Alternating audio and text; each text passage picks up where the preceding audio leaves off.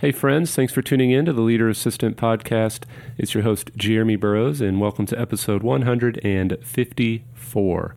Today, I'm going to share another excerpt from my audiobook, The Leader Assistant, but just wanted to give you a heads up that I have a couple of interviews coming up that are going to be really fun. So yeah, hope you enjoy this book excerpt and look forward to some more interviews with assistants and administrative professionals and all kinds of great stories soon to come.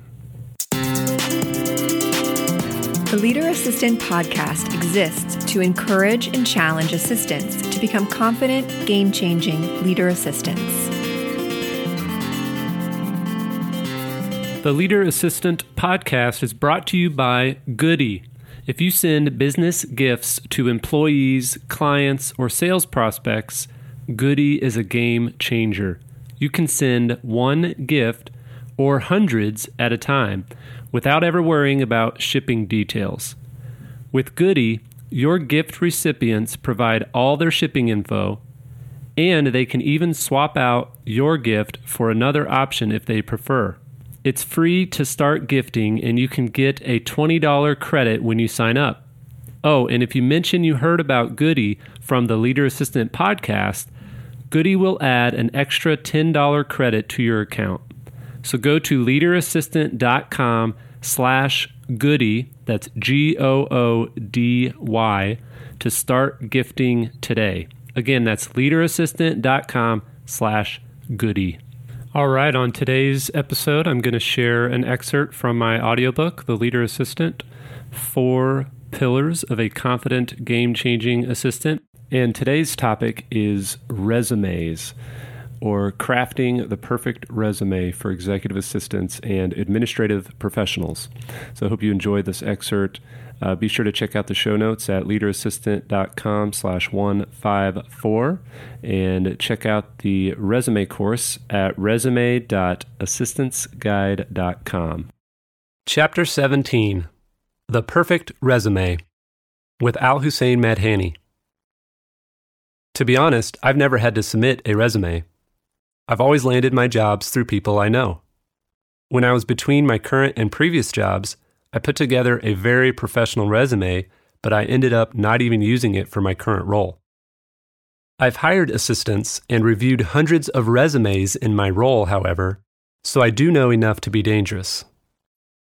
That said, similar to the goals and negotiation chapters, I'm going to invite an expert on the subject to help me out. My friend Al-Hussein's resume tactics work wonders for assistants and administrative professionals, and I'm excited to share an overview of his methods with you in this co-authored chapter. The purpose of your resume. Most people think the purpose of a resume is to get a job. That's not true. The sole purpose of your resume is to pique the interest of a recruiter or hiring manager in about 6 seconds, just long enough for them to pluck it out of a pile and want to schedule an initial phone screen with you. Your resume will not get you a job or help you get to a second interview. Your resume is an 8.5 by 11-inch piece of paper that recruiters force you to use as a means of marketing yourself to them. No emojis, no GIFs, not even color. Just black and white. Period. How are you supposed to stand out in a crowded marketplace in which everyone's resumes look so similar? Again, your resume will be reviewed for an average of 6 seconds, assuming a human even sees it. More and more companies use machine learning in high-volume recruiting for roles like software engineers and executive assistants. The applicant tracking system feeds your resume into a machine that spits out a number based on trigger words and how closely those words on your resume match the core job description. The higher the number, the more likely your resume will make it in front of a human for a quick review. It can be harder to get a job at some companies than it is to get into Harvard University. So how do you stand a chance of getting your resume seen? How can you make your resume pop? You've got to make your resume memorable to properly market yourself to the recruiter who grants you seconds of their attention. The following core tenets and sections of a resume are based on tactics that Al Hussein has employed for hundreds of administrative professionals. These assistants used this resume methodology to successfully land phone screens that led to life and career-changing jobs. First, let's review the 5 core tenets of a memorable resume. 5 core tenets of a resume. Tenet 1. No mistakes. The first key is to double, triple, and quadruple check for typos, poor punctuation, incorrect dates, and other errors. Have a few friends or a coach review your resume to be safe. Assistants are expected to be detail-oriented and can't afford to make mistakes. If a recruiter sees a mistake on your resume, you're toast. Tenet 2. Less is more. Keep your resume to no more than 1 page long. Remember, your resume will be reviewed for just 6 seconds. If it's 1 page, you have a higher chance of the recruiter seeing the important parts. Also, make sure there's lots of white space. Don't cram it all in. Rather, leave most of it out. Tenet 3. Limited formatting and intentional bolding. You want to use some formatting to highlight interesting and important tidbits. Just don't go crazy with it. But do be intentional about your bolding. For example, if you managed a budget of $1 million in one of your roles, you definitely want to bold that piece of information and not the education section of your resume. Tenet 4. Metrics. If you can't measure it, it doesn't matter. Executives love data, so be sure to include things you can measure. For example, if you led a team of 5 assistants, include that. If you supported a project that helped increase your company's revenue by 15%, include that as well. Were you responsible for saving the company money through the processes you set up and deployed? Measure it, then bold it. On your resume, lead with data, not drama. Tenet 5. Machine learning compliant. Many companies use software to scan resumes initially, so your resume needs to stand out to machines too. If you're applying for a role and the job description includes project management as a key element, be sure to include the term project management in a prominent way on your resume. If a role you're interested in has the term Jack of all trades in the role description, adapt your resume accordingly. In fact, submit a different resume for every job you apply for.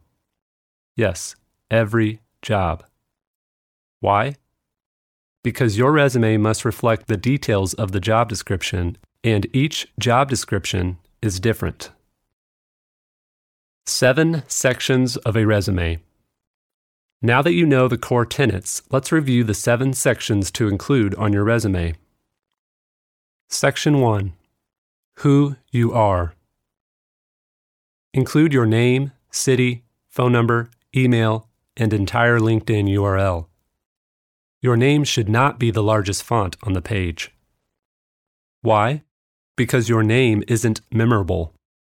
You're a stranger to the recruiter and likely always will be. As for your email, don't use a Yahoo or Hotmail email address. Use a Gmail or Outlook email instead. If you don't have one, create one. Don't include your address. Your city should be the city of the job you're applying for. For example, if you live in San Diego, but you're applying for a job in Silicon Valley and would like to relocate there, put Silicon Valley down as your city. Again, the purpose of your resume is to get the phone screen. If you list San Diego on an application for a job in Silicon Valley, your odds of landing an interview dramatically decrease. You can explain to them on the call that you live in San Diego but are willing to relocate. A resume is not the place to explain this. Section 2. Who you are in the workplace. This is where you use large font. List 3 or 4 attributes in big words underneath your biodata section. Things like chaos tamer or project manager, for example. Choose phrases that describe what you will do for the executive should they choose to hire you. Section 3. Core skill set. This is where you regurgitate what's on the job description you're applying for. If the role responsibilities include descriptors like resilient, diplomatic, or tech-savvy, include them in your core skill set section and selectively bold them. Section 4. Lead with impact. This section is for you to list anything notable you've achieved in your career that might differentiate you from others. Again, you can bold select phrases throughout, but don't go overboard with formatting. Section 5. Relevant experience. In this section, briefly list your professional experience, if relevant. For example, unless you're applying to be executive assistant to the CEO of Taco Bell, you don't need to waste ink letting them know you ran the Taco Bell drive-thru window in college. In general, don't take more than 2 or 3 inches of space and do your best to stick to 1 line per role. Section 6. Education. In this section, list the certifications, education, or specific training you've received. Don't list everything, and make it short and sweet. It's preferable not to include graduation dates. Section 7. Passions. This section is not for you to list your hobbies. Instead, include a couple of your passions. In 1 word or via a short phrase, talk about what you love. Show them you're a human too. For example, if you know the recruiter or executive you're applying with loves dogs, and you do as well, then list dogs as a passion. Be transparent about who you are as a person, but communicate it via tight, pithy wording. Go deeper. The above tactics from Al Hussein will help you craft a perfect resume, which is a key part of being a game-changing leader assistant. I know you're probably itching for more, but this is all the room I have in this book. The good news is, Al Hussein and I put together an in-depth online course on the topic of resumes for assistants. Visit resume.assistantsguide.com to enroll. Thank you for listening. Check out the show notes at leaderassistant.com/154.